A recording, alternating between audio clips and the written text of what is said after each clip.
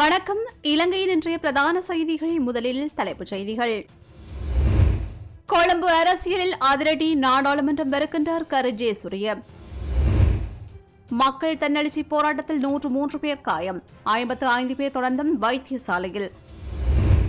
பிரதமரின் வீட்டுக்கு தீ வைத்த சம்பவம் தொடர்பில் 3 கைது.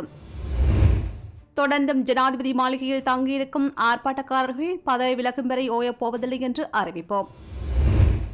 புனித ஹஜ் பண்டிகை இன்று கொண்டாடப்படுகின்றது. இன்று முதல் எரிபொருள் விநியோகம் ஆரம்பம். இலங்கைக்கு ஆதரவளிக்க தயார் சர்வதேச நாணய நிதியம் அறிவிப்போம். பதவி விலகு தொடர்பில் நேற்று ஜனாதிபதி கோதபாய ராஜபக்ஷ பின்னடித்தது ஏன், வெளியானது காரணம். முன்னாள் சபாநாயகர் ஜெயசூரியவை மீண்டும் நாடாளுமன்றம் பெற வைப்பதற்கான ஏற்பாடுகள் இடம்பெறுகின்றன என்று அறிய முடிகின்றது. இதற்காக தேசிய பட்டியல் எம்பி பதவியை துறப்பதற்கு மஹிந்த திசாநாயக்க தயாராகவே இருக்கின்றார் என்று தெரிய வருகிறது. நவீன் திசாநாயக்க ஜெயசூரியவின் மருமகன், அவரின் தம்பியே மஹிந்த திசாநாயக்க. இவர் ஐக்கிய மக்கள் சக்தியின் தேசிய பட்டியல் எம்பி என்பது குறிப்பிடத்தக்கது. ஜனாதிபதி கோதபாய ராஜபக்ஷ பதவி துறந்தவுடன் சபாநாயகர் மஹிந்த ஜாபா அபேவர்தன இடைக்கால ஜனாதிபதியாக வேண்டும். 30 நாட்களுக்கு முன்பாகவே நாடாளுமன்றம் பதில் ஜனாதிபதியை தெரிவு செய்ய வேண்டும் என்று நேற்று மாலை நடைபெற்ற கட்சித் தலைவர்கள் கூட்டத்தில் தீர்மானங்கள் எடுக்கப்பட்டிருந்தமை குறிப்பிடத்தக்கது. ஜனாதிபதி கோதபாய ராஜபக்சவும் அவர் தலைமையிலான அரசும் பதவி விலக வேண்டும் என்று வலியுறுத்தி நேற்று முன்னெடுக்கப்பட்ட மாபெரும் மக்கள் தன்னெழுச்சி போராட்டத்தின் போது ஏற்பட்ட அமைதியின்மை சம்பவங்களால் 103 பேர் காயமடைந்துள்ளனர். இவர்களில் 55 பேர் கொழும்பு தேசிய வைத்தியசாலையில் தொடர்ந்தும் சிகிச்சை பெற்று வருகின்றனர். ஏனையோர் சிகிச்சைகளின் பின்னர் வீடு திரும்பியுள்ளமை குறிப்பிடத்தக்கது. ஜனாதிபதி கோதபாய ராஜபக்ஷ 13ஆம் தேதி பதவி விலகுவதாக அறிவித்துள்ள நிலையில் ஜனாதிபதி கோதபாய ராஜபக்ஷ, பிரதமர் ரணில் விக்ரமசிங்க ஆகியோர் பதவி விலகும் வரை ஜனாதிபதி மாளிகை, ஜனாதிபதி செயலகம், அலரி மாளிகையை விட்டு வெளியேறப் போவதில்லை என்று போராட்டக்காரர்கள் அறிவித்துள்ளனர். இந்நிலையில் போராட்டத்தில் ஈடுபட்டு வருகின்ற மக்களுக்கு அலரி மாளிகையில் காலை உணவு வழங்கும் செயற்பாடு இடம்பெற்று வருகிறது. இதேவேளை போராட்டத்திற்காக நேற்றைய தினம் கொழும்புக்கு வந்த மக்கள் கோட்டையில் உள்ள ஜனாதிபதி மாளிகை மற்றும் ஜனாதிபதி செயலகத்திற்கு அருகிலேயே தொடர்ந்தும் உள்ளனர். இன்றும் காலிமுகத்திரல் மற்றும் அதனை சுற்றியுள்ள பகுதிகளில் இன்னும் ஏராளமான பொதுமக்கள் திரண்டு தமது போராட்டத்தை தொடர்ந்து வருகின்றனர். ஜனாதிபதி மற்றும் பிரதமர் தமது பதவி விலகல் கடிதத்தை கையளிக்கும் வரை தாமும் தொடர்ந்தும் போராட்டத்தில் ஈடுபட உள்ளதாக பல்கலைக்கழகங்களுக்கு இடையிலான மாணவர் ஒன்றியத்தின் அழைப்பாளர் வசந்த முதலிகே தெரிவித்துள்ளார். இதேவேளை கொழும்பு மற்றும் அதன் புறநகர் பகுதிகளில் பாதுகாப்பு மேலும் பலப்படுத்தப்பட்டுள்ளது. ராணுவ அதிகாரிகள் மற்றும் போலீஸ் அதிகாரிகள் பலர் பல பிரதேசங்களில் கடமைகளில் ஈடுபடுத்தப்பட்டுள்ளதாக கூறப்படுகிறது. முன்னதாக நாட்டில் அமைதி பேணப்படுவதை உறுதி செய்வதற்கு அனைத்து இளைஞர்களும் ஆயுதப்படை மற்றும் போலீசாருக்கு ஆதரவு அளிக்குமாறு பாதுகாப்பு படைகளின் பிரதானி ஜெனரல் சவேந்திர சில்வா வேண்டுகோள் விடுத்துள்ளமை குறிப்பிடத்தக்கது. ஐக்கிய மக்கள் சக்தியின் தலைமையிலான கூட்டணியின் கட்சித் தலைவர்கள் கூட்டம் இன்று நடைபெறவுள்ளது. ஐக்கிய மக்கள் சக்தி, ஜனநாயக மக்கள் முன்னணி, மலையக மக்கள் முன்னணி, தொழிலாளர் தேசிய முன்னணி, முஸ்லிம் காங்கிரஸ், அகில இலங்கை மக்கள் காங்கிரஸ் ஆகியவற்றின் தலைவர்கள் இதில் பங்கேற்கவுள்ளனர். சர்வ கட்சி அரசு சம்பந்தமாக இதன்போது விரிவாக அலசி ஆராயப்பட உள்ளது. அத்துடன் விமல் வீரவங்ஷ, வாசவ நாணயக்கார உட்பட 9 சுயாதீன கட்சிகளின் கூட்டமும் இன்று நடைபெறவுள்ளது. இலங்கை தொழிலாளர் காங்கிரஸ் உட்பட மலையக கட்சிகள் சர்வ கட்சி அரசுக்கு முழு ஆதரவையும் வெளியிட்டுள்ளமை குறிப்பிடத்தக்கது. பிரதமர் ரணில் விக்ரமசிங்கவின் இல்லத்திற்கு தீ வைத்தமை தொடர்பில் 3 பேர் கைது செய்யப்பட்டுள்ளனர். கொழும்பு கொள்ளுப்பட்டி பகுதியில் உள்ள பிரதமரின் இல்லத்திற்கு முன்னால் நேற்று மாலை நடத்தப்பட்ட ஆர்ப்பாட்டத்தின் போதே இல்லத்திற்குள் நுழைந்த குழு ஒன்று அங்கே தீ வைத்தது. இந்நிலையில் சந்தேகத்தில் 3 கைது செய்யப்பட்டுள்ளதாக போலீஸ் ஊடகப் பிரிவு இன்று வெளியிட்டுள்ள அறிக்கையில் தெரிவித்துள்ளது. இதேவேளை பிரதமர் ரணில் விக்ரமசிங்கவின் தனிப்பட்ட இல்லம் தீ வைக்கப்பட்ட போது இல்லம் அமைந்துள்ள 5வது ஒழுங்கையிலும் அதனை சுற்றியுள்ள பகுதிகளிலும் மின்சாரம் துண்டிக்கப்பட்டமை தொடர்பில் இன்று விசாரணைகள் ஆரம்பிக்கப்படும் என்று இலங்கை பொது பயன்பாடு ஆணைக்குழு தெரிவித்துள்ளது.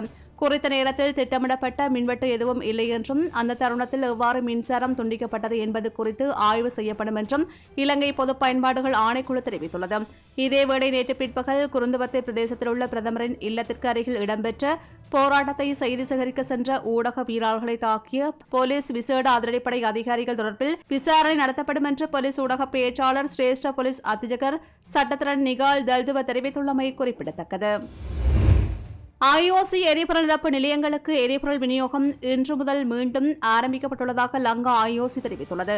லங்கா ஐஓசியின் திருகோணமலை முனையம் எரிபொருள் நிலையத்திற்கு எரிபொருளை அனுப்ப 24 மணி நேரமும் இயங்கும் என்று அந்நிறுவனம் தெரிவித்துள்ளது.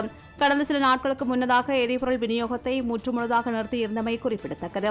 இந்நிலையில் இன்று முதல் எரிபொருள் நிரப்பு நிலையங்களுக்கான விநியோக சேவை மீண்டும் ஆரம்பிக்கப்படும் என்று அறிவித்தல் வெளியாகியுள்ளது. இலங்கையில் நடைபெற்றுவருகின்ற அபிவிருத்திகளை உன்னிப்பாக அவதானித்து வருவதாகவும் சர்வதேச நாணய நிதியம் தெரிவித்துள்ளது. சர்வதேச நாணய நிதியத்தின் ஆதரவுடன் கூடிய வேலை திட்டம் தொடர்பான பேச்சுவார்த்தையை மீள ஆரம்பிக்க அனுமதித்து தற்போது நிலைமைக்கு தீர்வு காண முடியும் என்று நம்புவதாகவும் தெரிவித்துள்ளது. தற்போது நிலவுகின்ற பொருளாதார நெருக்கடியின் தாக்கம் குறிப்பாக ஏழை மற்றும் பாதிக்கப்படக்கூடிய குழுக்கள் மீது நாங்கள் ஆழ்ந்த அக்கறை கொண்டுள்ளோம் என்றும் சுட்டிக்காட்டியுள்ளது. மேலும் சர்வதேச நாணய நிதியம் இந்த கொள்கைகளுக்கு இணங்க இந்த கடினமான நேரத்தில் இலங்கைக்கு ஆதரவளிப்பதற்கான எங்கள் உறுதிப்பாட்டை மீண்டும் உறுதிப்படுத்துகின்றோம் என்று சர்வதேச நாணய நிதியம் தெரிவித்துள்ளது. எரிவாயு கப்பல் இன்று பிற்பகல் நாட்டை வந்தவுடன் எரிவாயு விநியோகம் உடனடியாக இடம்பெறும் என்று ஜனாதிபதி கோதபாய ராஜபக்ஷ சம்பந்தப்பட்ட அதிகாரிகளுக்கு உத்தரவிட்டுள்ளதாக ஜனாதிபதி செயலகத்தினால் ஊடக அறிக்கை வெளியிடப்பட்டுள்ளது. மேலும் நாளைய தினமும் மற்றொரு எரிவாயு கப்பல் நாட்டை வந்தடைய உள்ளதாக அந்த அறிக்கையில் குறிப்பிடப்பட்டுள்ளது. இதேவேளை 3700 மெட்ரிக் டன் எரிவாயு அடங்கிய கப்பல் இன்று பிற்பகல் 3 மணியளவில் நாட்டை வந்தடைய உள்ளது. சீரற்ற காலநிலை காரணமாக குறித்த கப்பல் நாட்டை வந்தடைவதில் தாமதம் ஏற்பட்டுள்ளதாகவே தெரிவிக்கப்படுகின்றது. பிரதமர் ரணில் விக்ரமசிங்கவின் வீடு தீக்கிரையாக்கப்பட்டமைக்கு ஐக்கிய மக்கள் சக்தி கடும் கண்டனத்தை தெரிவித்துள்ளது.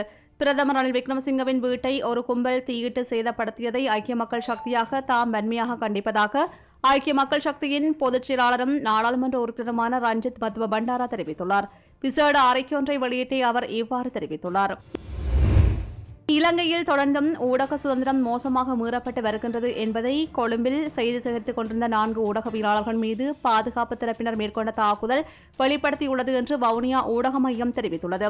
சக்தி மற்றும் சிரச ஊடக வரையமைப்பின் ஊடகவியலாளர்கள் தாக்கப்பட்டமை தொடர்பில் வவுனியா ஊடக அமையம் வெளியிட்டுள்ள ஊடக அறிக்கையில் இவ்வாறு தெரிவிக்கப்பட்டுள்ளது. சக்தி சிரச ஊடக வலையமைப்பின் ஊடகவியலாளர்கள் 4 தாம் ஊடகவியலாளர்கள் என்று வெளிப்படுத்திய பின்னரும் போலீசாரும் விசேட அதிரடிப்படையினரும் இணைந்து காட்டு மிராண்டித்தனமாக தாக்கும் காட்சிகள் வெளியாகியுள்ளது. யுத்த காலத்திலும் யுத்தத்திற்கு பின்னரும் இந்த நாட்டில் கருத்து சுதந்திரத்திற்கு இடமளிக்காது ஆட்சியாளர்கள் ஆயுத முனையில் அதனை அடக்கி ஆள முற்பட்டு வருகின்றனர். தாக்குதலுக்கு உள்ளாகி வைத்தியசாலையில் அனுமதிக்கப்பட்டுள்ள ஊடகவியலாளர்கள் விரைவில் நலம் பெற இறைவனை வேண்டுகின்றோம் என்றும் அந்த அறிக்கையில் தெரிவிக்கப்பட்டுள்ளது. இஸ்லாம் மக்களின் புனித பண்டிகையான ஹஜ் பண்டிகை இன்று கொண்டாடப்படுகிறது. இதன் அடிப்படையில் கிண்ணியாவில் ஹஜ் பெருநாள் தொழுகை மிகவும் அமைதியான முறையில் சிறப்பாக இன்று நடைபெற்றது. ஹஜ் பெருநாள் திடல் தொழுகையினை அகில இலங்கை ஜமியத்துல் உலமா சபையின் கிண்ணியா கிளை ஏற்பாடு செய்திருந்தது. இன்று காலை கிண்ணியா மத்திய கல்லூரி மைதானத்தில் இந்த தொழுகை இடம்பெற்றது. இத்தொழுகையில் ஆண்கள், பெண்கள், சிறுவர்கள் உட்பட பெருந்திரளானோர் கலந்து கொண்டனர்.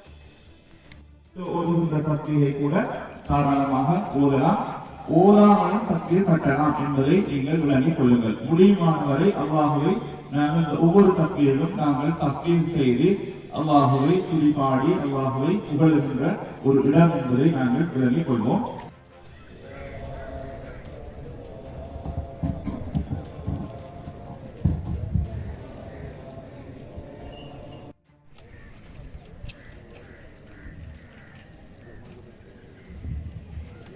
இதேவேளை புனித ஹஜ் பெருநாள் தொழுகை 3 வருடங்களின் பின்னர் அம்பாறை மாவட்டம் மருதமுனை கடற்கரை திறந்தவெளியில் இன்று காலை இடம்பெற்றது. அம்பாறை மாவட்டத்தின் நட்பட்டிமுனை, கல்முனை, சம்மாந்துறை, நிந்தவூர், அக்கரைப்பற்று, பொத்துவில் உள்ளிட்ட முஸ்லிம் மக்கள் செறிந்து வாழும் பகுதிகளிலும் பெருநாள் தொழுகைகள் பரவலாக இடம்பெற்றன. 3 வருடங்களின் பின்னர் மேற்படி பகுதிகளில் இடம்பெற்ற பெருநாள் தொழுகைகளில் பல்லாயிரக்கணக்கான மக்கள் கலந்து கொண்டிருந்தனர்.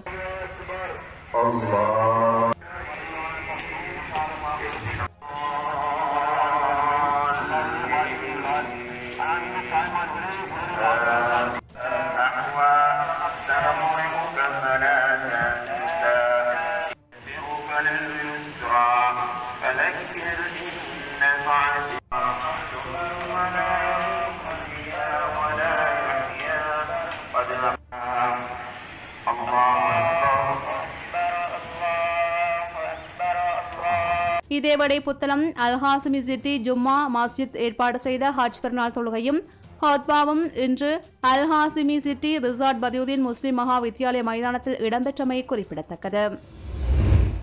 இலங்கையின் ஜனாதிபதியை அவரது இல்லத்திலிருந்து வெளியேற்றி அவரது ராஜினாமாவை அறிவிக்க நிர்பந்திக்கப்பட்டதை அடுத்து நீண்டகால தீர்வுகளை பெறுவதற்கு விரைவாக செயற்படுமாறு இலங்கை தலைவர்களை அமெரிக்கா வலியுறுத்தியுள்ளது. ஜனாதிபதி கோதபாய ராஜபக்ஷ பதவி விலக தயாராகி வருகின்ற நிலையில் எந்தவொரு அரசியல் கட்சிக்கும் அல்ல, தேசத்தின் முன்னேற்றத்திற்கான அர்ப்பணிப்புடன் இந்த தருணத்தை அணுகுமாறு இலங்கை நாடாளுமன்றத்திற்கு அமெரிக்கா அழைப்பு விடுக்கின்றது என்று வெளியுறவுத்துறை செய்தி தொடர்பாளர் ஒருவரை மேற்கோள் காட்டி AFP செய்தி வெளியிட்டுள்ளது. நீண்டகால பொருளாதார ஸ்திரத்தன்மை அடைவதற்கும் மின்சாரம், உணவு மற்றும் எரிபொருள் தட்டுப்பாடு உள்ளிட்ட மோசமான பொருளாதார நிலைமைகள் தொடர்பாக இலங்கை மக்களின் அதிருப்தியை நிவர்த்தி செய்வதற்கும் தீர்வுகளை கண்டறிந்து நடைமுறைப்படுத்துவதற்கும் இந்த அரசாங்கத்தையோ அல்லது அரசியலமைப்பு ரீதியாக தெரிவு செய்யப்பட்ட எந்தவொரு புதிய அரசாங்கத்தையும் விரைவாக செயற்படுமாறு நாங்கள் கேட்டுக்கொள்கின்றோம் என்றும் வெளியுறவுத்துறை செய்தி தொடர்பாளர் மேலும் தெரிவித்துள்ளார். அனைத்து கட்சி அரசாங்கம் அல்லது உருவாக்கும் புதிய அரசாங்கம் கடுமையான நிதி சீர்திருத்தங்களை மேற்கொள்ள வேண்டும் என்று பொருளாதார நிபுணர்கள் குறிப்பிட்டுள்ளனர். புதிய அரசாங்கம் அமைந்தவுடன் பொருளாதார நெருக்கடிக்கு தீர்வு கிடைக்காது என்று நிபுணர்கள் கோருகின்றனர். தற்போதைய பொருளாதார நெருக்கடிக்கு தீர்வு காண்பதற்கு அனைத்து கட்சி அரசாங்கம் அமைக்கப்பட வேண்டும் என்று பல அரசியல் கட்சிகள் பல சந்தர்ப்பங்களில் தெரிவித்திருந்தன. இது தொடர்பில் கருத்து வெளியிட்ட ஸ்ரீ ஜெயவர்தன பல்கலைக்கழகத்தின் வர்த்தக பொருளாதார பிரிவின் தலைவர் பேராசிரியர் ஜனக குமாரசிங்க கடுமையான பொருளாதார சீர்திருத்தங்கள் இல்லாமல் நாட்டின் பொருளாதாரத்தை மீட்டெடுக்க முடியாது என்று சுட்டிக்காட்டியுள்ளார். பிழையான தீர்மானம், ஊழல், மோசடி போன்ற கொள்கைகளினாலேயே நாட்டிற்கு நிலைமை ஏற்பட்டுள்ளது. சர்வகட்சி அரசாங்கம் அல்லது எந்த அரசாங்கம் அமைந்தாலும் நிதி நெருக்கடியை தீர்க்க முடியாது. உரிய சீர்திருத்தங்கள் மேற்கொள்ள வேண்டும். பொருளாதார சீர்திருத்தங்கள் பாரியளவில் முன்னெடுத்து அதனை கடுமையாக மேற்கொள்ள வேண்டும் என்றும் அவர் மேலும் தெரிவித்துள்ளார். இத்துடன் இலங்கையின் இன்றைய பிரதான செய்திகள் நிறைவு பெறுகின்றன. தொடர்ந்தும் இலங்கை செய்திகளை உடனுக்குடன் அறிந்து கொள்ள சமூகம் மீடியா.com எனும் எமது இணையதளத்துடன் இணைந்து